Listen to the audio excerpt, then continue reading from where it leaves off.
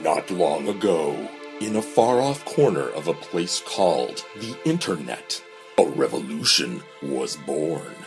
Forged in the fires of common experience, the survivors of a mysterious movie known only as A Talking Cat came together.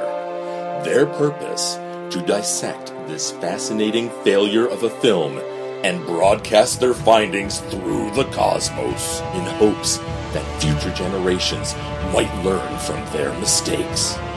Some would call them heroes, others would call them mad, but despite the grueling road ahead of them, the group would take up this Sisyphean task and become a talking cast?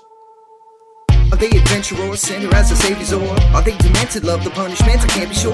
But one thing I do know is that the mission here to force to make you laugh so hard that you'll be pissing on your kitchen floor. Hello everybody, and welcome back to A Talking Cast, the A Talking Cat podcast that nobody ever asked for, but we're bringing it to you anyways. I am your host, Dylan Reed Miller, and joining me today I have Cindy. Hey there. And Kevin. Hello. Today's episode, for those of you following along at home, is episode 58, which means we're going from 57:01 to minute 58. Our minute begins with Tina and Phil having a little chat in the porn mansion's kitchen. They are talking about her software that she's made.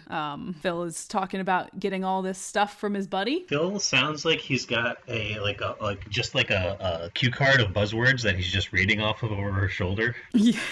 He has no idea what he was actually saying. Yeah. And he's just like, Oh, the yeah.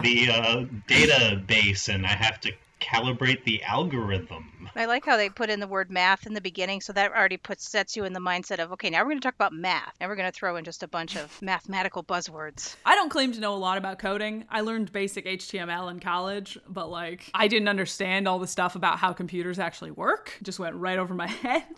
But even this sounds like gibberish to me, you know? And now, who do you think they had to explain what a thumb drive is to? To Phil or to the audience? Oh, This is a thumb drive. when she said that, she hands it over to him and she goes, "It's a thumb drive." And I'm like, he worked for a technology company. Do you really think he's never seen a thumb drive before? Yeah. I don't. All the grandmothers that are buying this don't know what a thumb drive is, so. I mean, I guess for the target audience, which is little children and their elderly grandparents, I guess it makes sense that they would say it for the audience. But it doesn't hold very true to its own reality, this movie. Mm-hmm. Well, reality is a strong word. I mean, we've already established through analysis on past episodes that this takes place in a void world with no time or space. But still, the movie just doesn't hold true to its own continuity, I guess, is the word I'm going for. It just doesn't. It's almost as though it's a really amateurish production that doesn't make any sense at all. But that can't be right. It's just really odd that, and this happens several times, he just seems to have no idea how technology is, and Tina doesn't seem to get things that she probably should understand. Well, she hasn't taken that class at business school college yet. Home of the fighting spreadsheets. Oh my god. The fighting spreadsheets.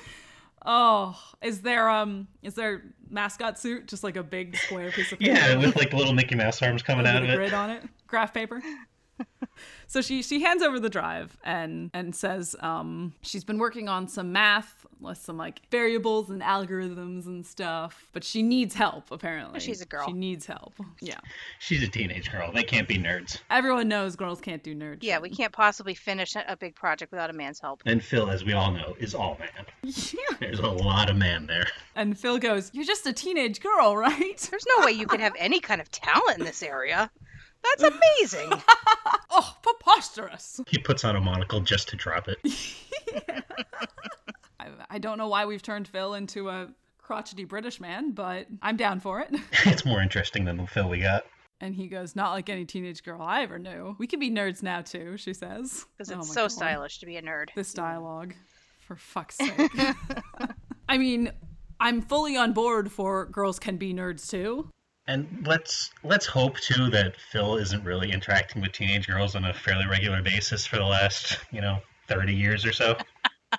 I assumed he meant when he was a kid. Yeah. Teenage girls weren't like that. But the wording is weird. The writing of this whole scene is really weird. I have to imagine he hasn't a lot of interaction with teenage girls because well, one, his son Chris doesn't interact with a lot of girls in a very natural manner, so No. Chris wants nothing to do with girls. perhaps at Phil's job he just retired from, he's just like kept in a little cubicle far away from other humans. Not a lot of human interaction. If anybody brings their daughter in, he's required by the police to let them know that he's there. I'm looking at him now. Is that a wig or is his hair dyed? I assumed it was bleached, but It looks really awkwardly placed. Either it's a terrible haircut or a terrible wig. Yeah, there's a stark difference in color, so to me it looks kind of like a toupee. Johnny Whitaker's the gift that keeps on giving. so this scene finishes up with her asking him for help and him going, if I can snag some of those cheese puffs before they get out there, because everyone knows cheese puffs so good. Cheese puffs really are the Infinity Stones of this movie. But, she earlier said that there was only time for one batch, so, like, they're really cutting into Susan's cheese puffs here. If these are supposed to be for the, like, how many are there possibly left? I was about to say, like, aren't those for her job? Yeah. Can you just give them to Phil? I mean, we know she has no respect for her mother. Yeah. But, like, Yeah, I'm going to take this time. that is also giving you a home and food on your table. So she's got to analyze what his work is worth and then give him that many cheese puffs. Yeah. It's like very important. You got to make sure you're trading properly. That's how capitalism works. Come on. So they shake hands. We get the shot of the pool with the kid peeing, the statue with the kid peeing. My favorite. Yep. My favorite set piece in this Have movie. we seen, if there are more than one of those when we've seen wide shots of the pool? I can't recall if there's more than, or if they're all over the place. I think there's only the one, but we've seen it from a couple angles at this point. Do you think they sell them at the same store that you get the tree wearing the shoes? The Phil home decorating store. Yeah. No, you have to go to that pool building company that builds the gaudy rich people pools. You don't just go to the, you got the companies that make the family style budget pools, and then, for these rich people, that's where you have to go to get your, little boy peeing into the pool statue. So you got a contract with that kind of pool company. Big stone walls, high-heeled trees, a bed, car beds, or car chairs, rather. Utensil holders as decorations, as was pointed out earlier in Chris's room. He's basically just going to Amazon and clicking random and buying whatever shows up. Yeah. Just show me. Is there a randomized item button on Amazon? Buy me random items. Just click, click, click, click. And so after that, we get that shot from the very beginning of the movie again of Duffy walking over the garden hose thing, like the garden boundary. Squeaky died halfway through production. They had to make do. Oh no.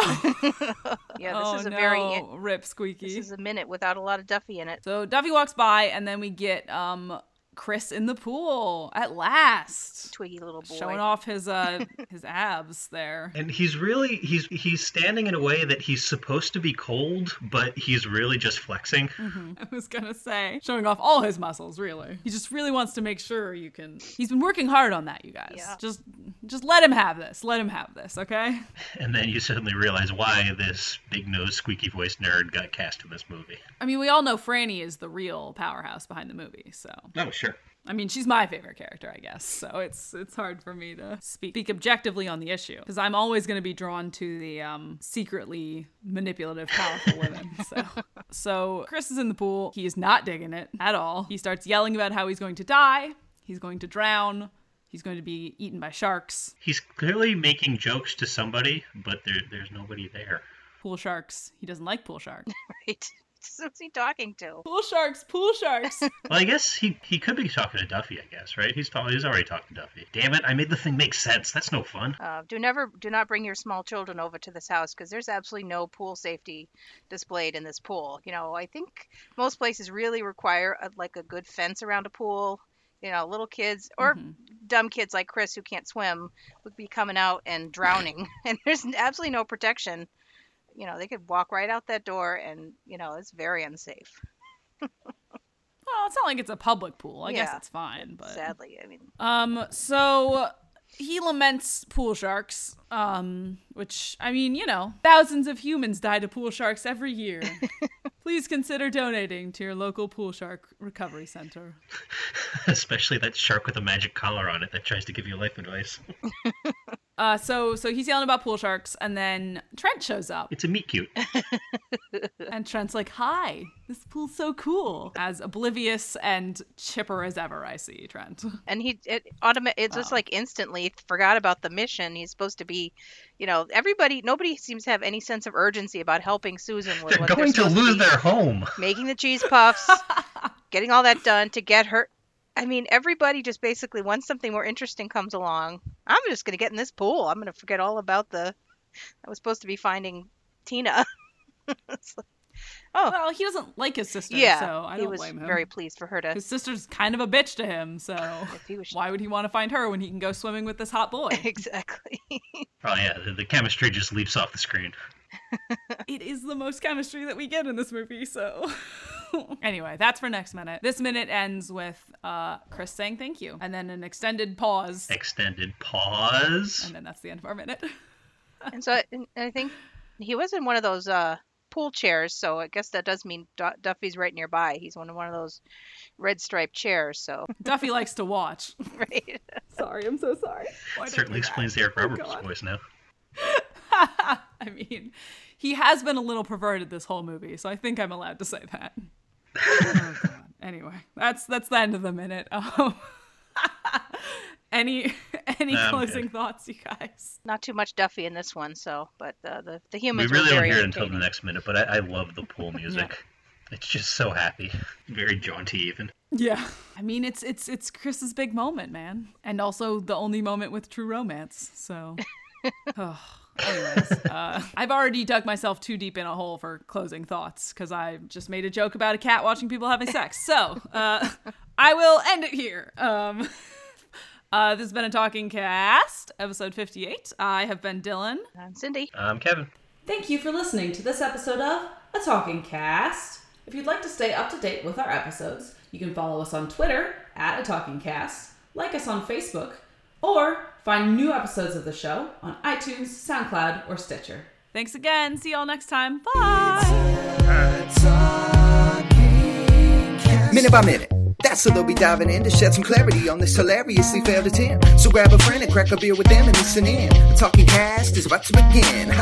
That was episode 58 of The Talking Cast, the A Talking Cat podcast that nobody ever asked for. Your host was Dylan Reed Miller, with guest hosts Cindy Clausen and Kevin Lynch. Edited by Darren Husted. Music by Casey Trimble. Voiceover by John Kovaleski. Artwork by Josh Hollis. Executive producers Sarah Cantor and Darren Husted. Copyright 2015. All rights reserved. This podcast is not affiliated with Rapid Heart Productions. A Talking Cat is owned by Rapid Heart Productions. No infringement is intended. Rest in peace, Abby Randazzo.